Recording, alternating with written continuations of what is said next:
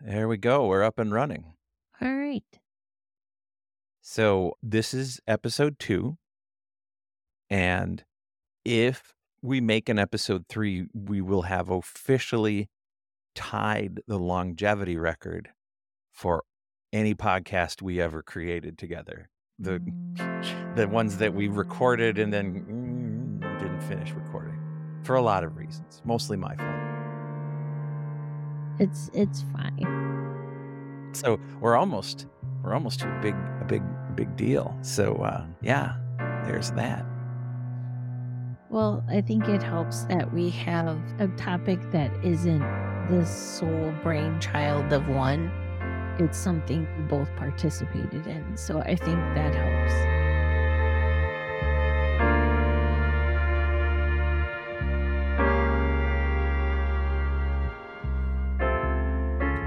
This is Hello Dear, a conversation podcast about conversations.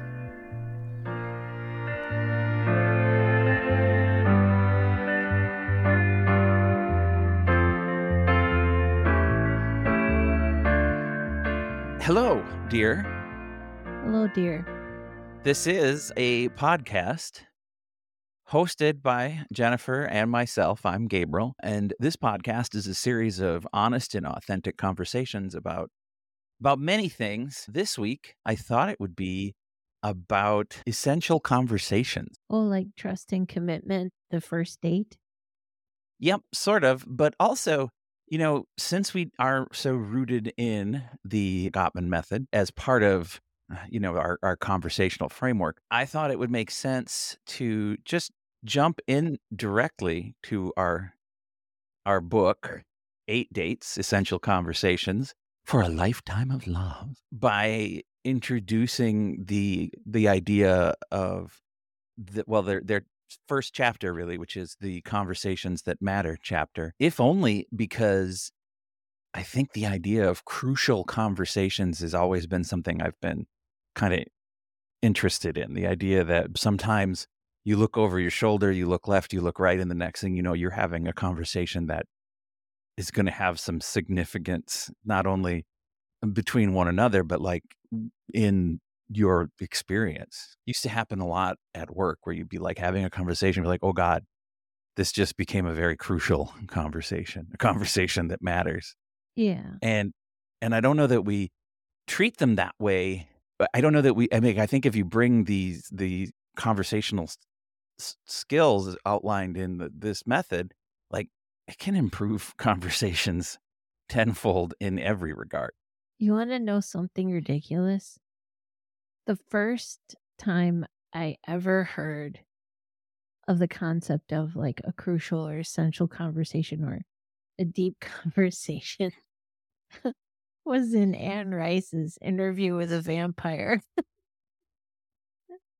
It was I'm afraid I'm not familiar with that. oh, man, that's embarrassing, but they called it a grand conversation. It's like these conversations that, like, set and that become a set point and also a turning point for a relationship. Because really, those that whole series just is about relationships. That that's what it's about. But Yeah, in any event, relationships over like a relationship over a huge period of time, yeah, right? yeah, centuries, millennia. Mm. Well, but I guess that makes sense. I mean, Well, and it's funny you bring up Anne Rice because, 8 Dates starts the whole bit off, in fact, with the phrase, and I'll quote it just real quick. Every great love story is a never-ending conversation. From the first tentative questions we ask as we get to know one another, to the nail-biting discussions of trust and commitment, to the "Are you gonna work on Wednesday?" I made up am that last part. what do you mean am I going to work? I go to work every Well, Wednesday. well, not you specifically. You, second person who's reading here. Oh, Forget. alright.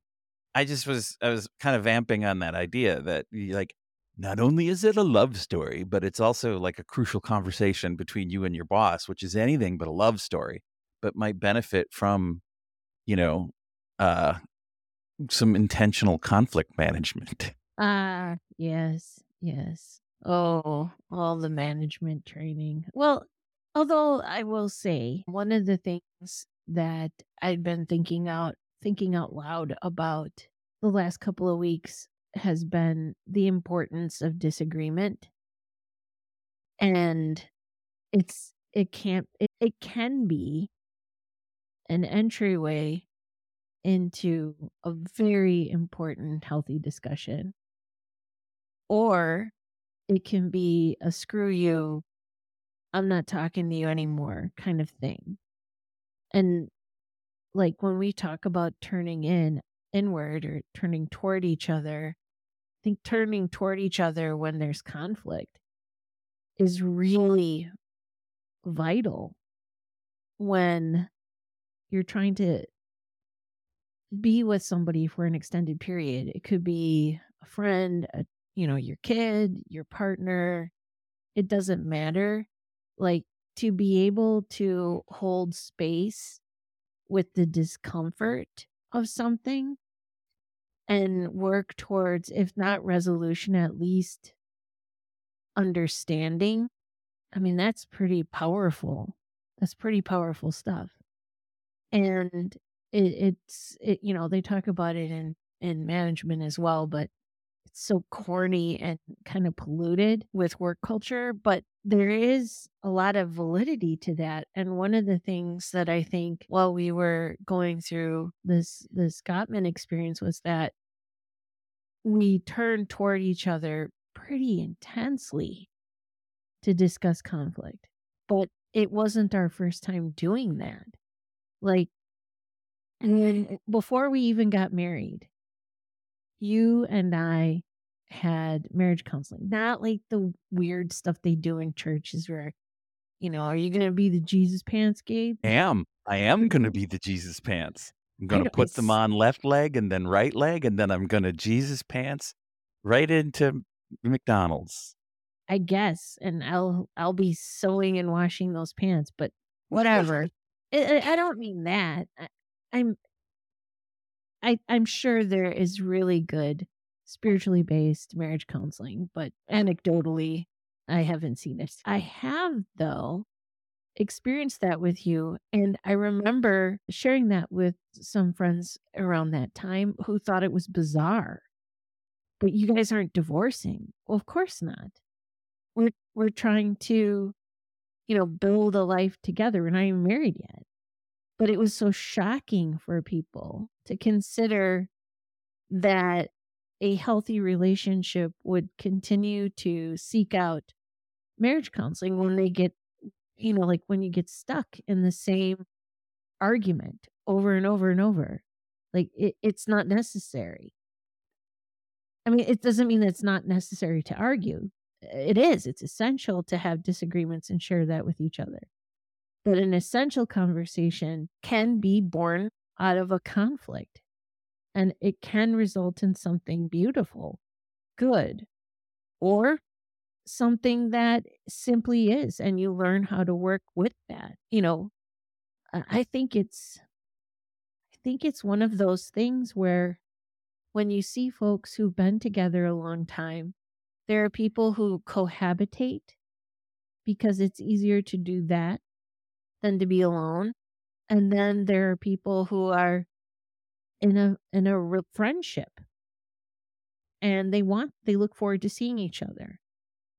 It's not And just then cohabitation. there's also the third variety, which I've seen from afar. I don't even know that am particularly close with anyone like this, but where it's almost like a business relationship.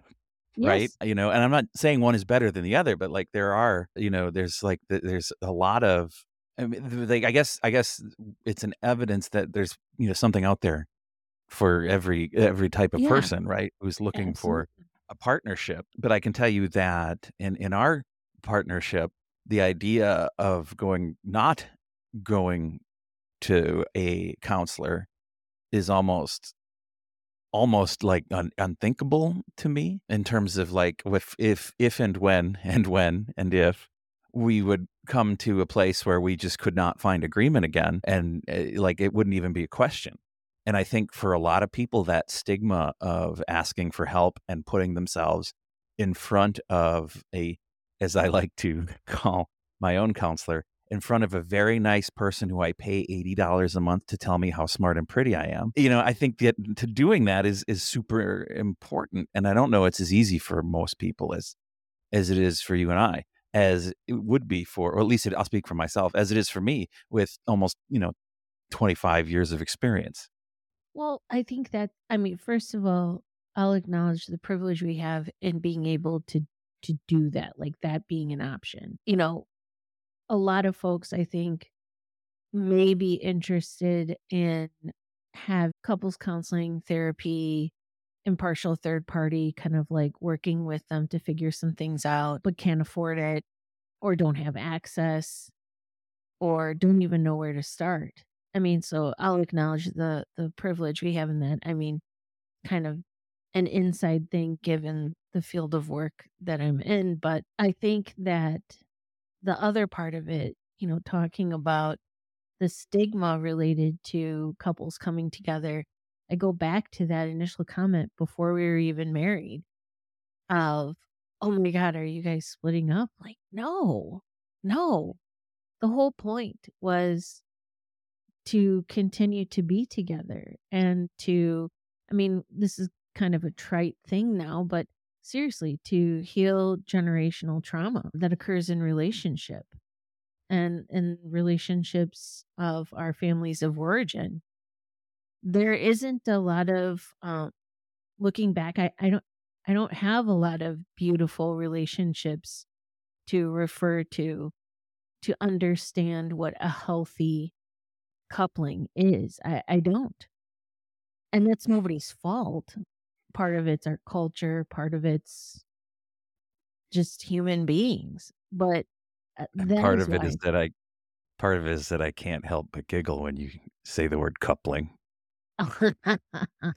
Couple could you say more about generational trauma? I kinda I mean, I wondered if you would give me a well, little it's bit more kind on of that. a buzz phrase now. Like everybody's talking about breaking family curses, breaking generational trauma. And I think it gets a little misused, but I guess I'd rather that people talked about it than didn't, like misuse it than not use it at all because I mean there's a lot of healing that has to occur in many families regardless of, you know, the socioeconomic status, ethnicity, race, like location, like where families came from. I mean, I'm sure there are some folks in this world that have really healthy, beautiful relationships to look back on between loved ones and, that's really great. I mean, that's awesome.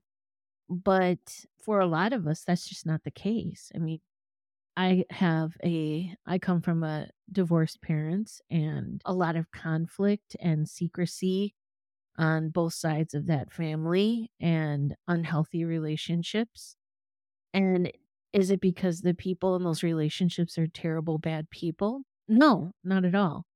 I mean, I'm sure there's a couple jerks in there, but it just simply was. That's just what happened when these people got together. I mean, domestic violence, drinking, drugs, um, The worm, abuse. Yeah, or all the kinds of stuff. worm. And so Yeah, when we're talking about healing generational trauma, it doesn't mean we go back with a mindset of blame. Like these people sucked. I'm not going to suck. So I'm going to do better.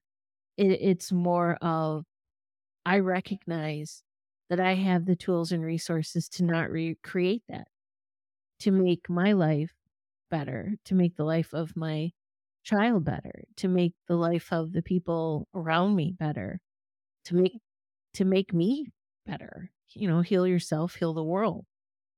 that makes sense.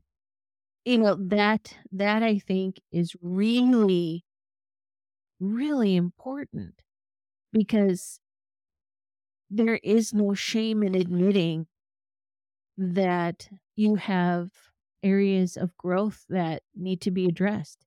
That there are places where, you may have learned things that aren't necessarily of benefit to you, and that it's okay. It's okay to work on those things. And it it does require a bit of vulnerability to be able to do that without going into blame. Well, I struggle with depression, anxiety because my parents were dicks. Well, okay. As a parent, I'm sure my own kid could even say that about us. I think I it's mean, kind of the nature of being a parent sometimes, truth truth especially. truth be told, like, dicks cause all of the anxiety in the world. Like, if there weren't any dicks, like, just so maybe what we don't need is anti-anxiety. We just need the "Don't be a dick today" calendar. Well, but Like, everybody's a dick at some point. yeah, I think that's inevitable, right? Like, I don't know Yeah. that like, I know that I am the poster child for foot and mouth disorder, and I can't, wait for all the dicks to stand up and say, "Hey, you're kind of a dick sometimes." We're all So, dicks. And yeah, it's not even intentional. So, I mean, I guess it's non-volitional dickery. title. If we were to put it in clinical terms, that's non-volitional dickery. But with with the non-volitional dickery of our parents and grandparents and our ancestors, there's some healing that needs to be done, and moving away from blame of the choices and actions that they made is really important, in my opinion. It's just my opinion. And being able to move forward with your own healing doesn't mean like you don't acknowledge shitty things that happen to you or happen to people you love. It just means that at a certain point, the blaming doesn't allow you to move through. You don't have to forgive and forget. I would never say that to anybody. But being stuck in that blaming, I just don't think it serves a purpose. If anything, it just keeps you going in that shame cycle, right? Yeah, shame cycle. Do you think I guess, again, I liked that returned to this idea that, "Hey, check your privilege on that," because it seems to me that you're right, it is a luxury that we can enjoy access to professional counseling, but I'm gonna push back a little bit on the idea that everybody can't have access to making a better choice. Mm. And it's always so fascinating to me when I watch people make destructive choices, and I go to them and I say, you could just not do that." And I think of our one friend who used to just stand there and say, "You don't feel depressed, you don't wanna be depressed anymore? Then just don't be." And she'd put her hand in the air and she would say, "Don't be depressed." And I would be like, "But I can't. That you don't understand." But, like, actually, you part of it is that you have to allow for the possibility that you can, right? And that's so hard, and it causes, for that friend of ours, it caused no small amount of misunderstanding and hurt feelings on all sides. But, like, it isn't from a place of non-empathy that I tell people when I see them struggling that they don't have to struggle. They can just choose not to. Well, that requires a foundation of self that not everyone has yet. Tell me, explain that more. If you are so lost that you don't even know who you are, how can you choose anything? So you could argue, oh, but you make little choices all the time, every day with what you do. Some folks are literally sleepwalking. They get up, they eat, sleep, poop, go to bed. That's it. That that's what they know. Maybe there's addiction, maybe there's not. Maybe there are relationship issues. I would say there probably are. But they just don't have a core sense of self or self-preservation to make choices and feel confident about it. Like, with folks coming into trying to figure out how they can make choices that are better, I mean, the first choice is to acknowledge that you have the right to exist, that there is a human being of some value in there. And looking at on the outside at this person, it might be easy to say something like, well, all human beings have value. But if a person has only ever experienced devaluing, it takes so many more experiences of being valued for them to believe that. Do And you huh? do you believe that? That was an argument we would hang on a lot. Oh, I know. I think about it all the time. I think it's why I do what I do. I really Huh. do. I That sense of self and ownership of your own life is such an important step, which is why, you know, I think I'm gonna go a little bit sideways here. When talking with our daughter about her first year at college, like what that could be like, we've already given her a heads up that there are going to be kids there that have never had the opportunity to be themselves and make their own choices. They just never had that happen, and they're going to go bananas. And it's going to be binge drinking, screwing anything that walks, skipping classes, it's just going to be like really over the top. My parents said no, so I'm going to say yes shit because they've never had the opportunity to truly think for themselves and make decisions for themselves. And now everyone who has either had a first job or gone to college or spent any time with emerging adults, think back on those times and those folks, and you know exactly what I'm talking about. So if you're from a culture where your body is not your own, you belong to your family, and that could be religious based, it could be ethnically based, it could be whatever.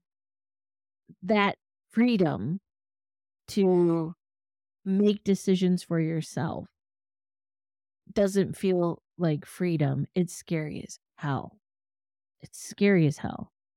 And so to individuate and to figure out who you are is really hard, which is why when our child decides to do really wackadoo stuff with appearance or decision making, it's cool. It's cool. Her Right, but her It's cool. weird obsession with '90s era brand jeans is weird, right? We can all admit that's weird. And here's the It's part, on like, trend. the hoarder in me, though, like, is really disappointed I did throw away those blind jeans that I had, like, my one favorite pair of jeans. Gabriel, they fell off of you. They Oh, I dissolved know. at a Mighty Mighty Boss Stones concert in front of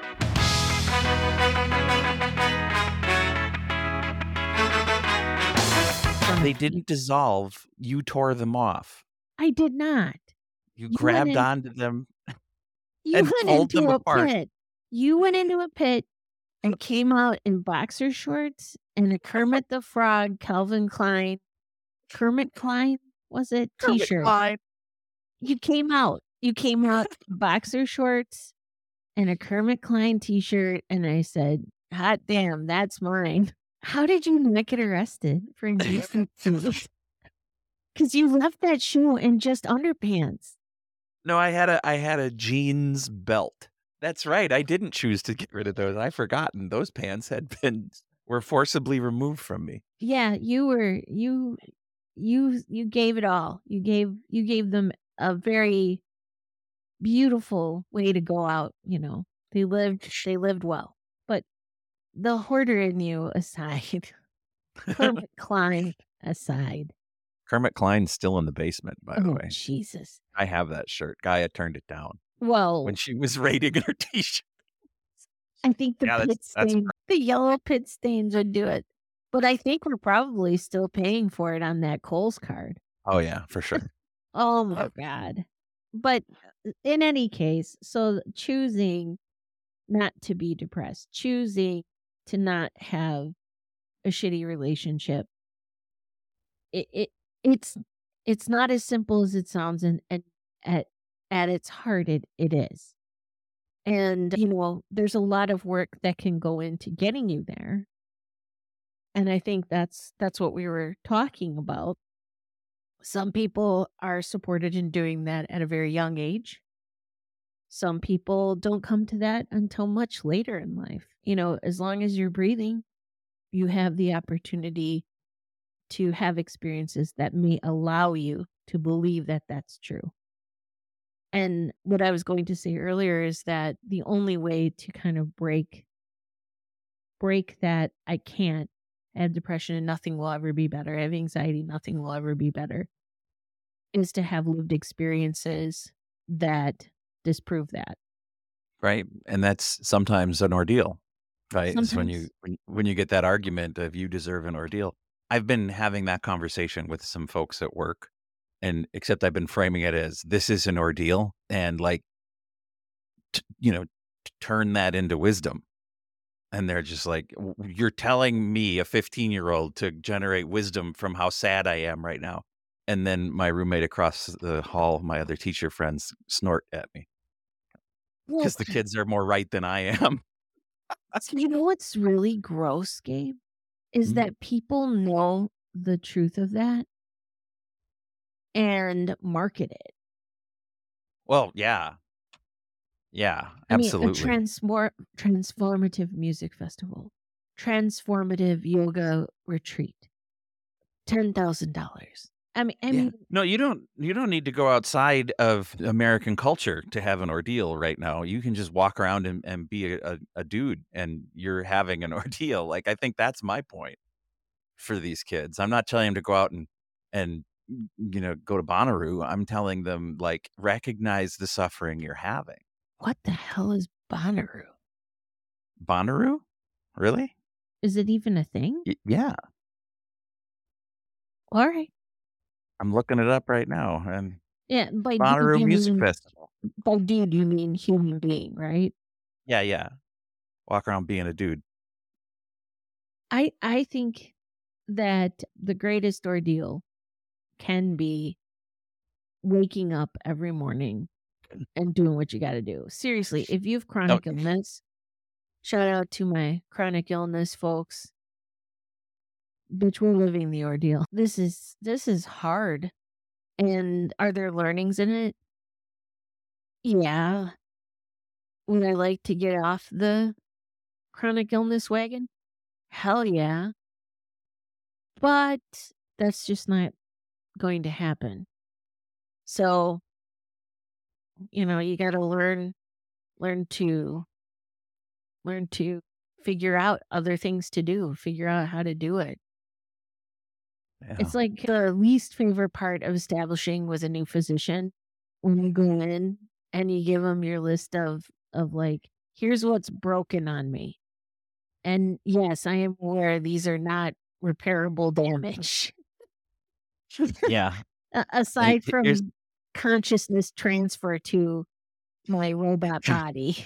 Yeah. Please, I understand the computer tells you you have to assign a dietitian to come yell at me about eating too much candy, but I assure you, I am not diabetic from eating too much candy. Okay? So we can just Exactly. move past that step, please. Yes, my arthritis is not from this overuse. The Maybe you just spinal need to take stenosis is, in fact, hereditary. So, yeah. if you would like to go back to my cave ancestors and tell them to, like, knock it off, Eh, what the no, that maybe they'd still have it. maybe you don't wanna date that one. Yeah, too late, then I wouldn't be here. Well, that shifts it. So, referencing back to our initial conversations about the families of origin and relationships you've grown up with, your ancestors aren't these perfected beings. They have all the warts you've got, maybe more, maybe less, doesn't matter. They were human beings. They fucked up. They tried. Sometimes they succeeded. Sometimes they failed. No different than you and I. Sometimes when I hear people reference their ancestors, it makes them sound like holy, sainted people. For Christ's sake, they're just like you and I. Some of them wanted to do better. Some of them just wanted to serve. It is what it is, you know?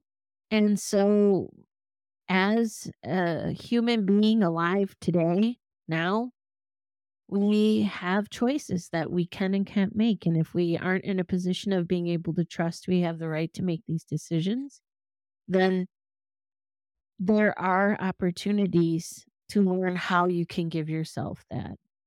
But that's not something you should get from listening to Gabe and I ramble on and on about. There's lots of folks that you could talk to. I guess my hope would be that hearing over and over again that you have the right to seek out support and help is probably the most important takeaway from everything that we talk about today and Yeah. probably always. You, Yeah. you all have the right to find ways to feel better about yourself. Excellent. So that's about a half an hour, Jennifer. Okay, Would you like to know what I learned today? what did you learn today? Well, today I learned that we've been together for a long time, but we got nothing on the vampire Lestat.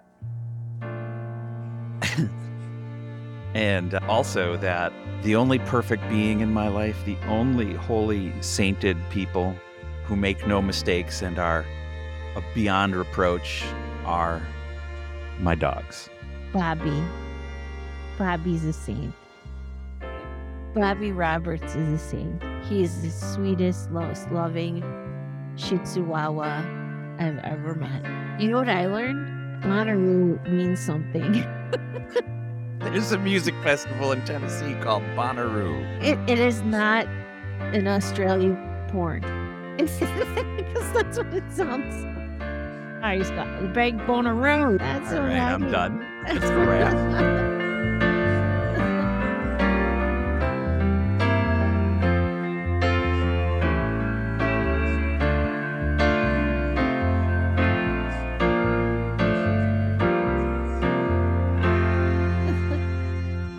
Very nice.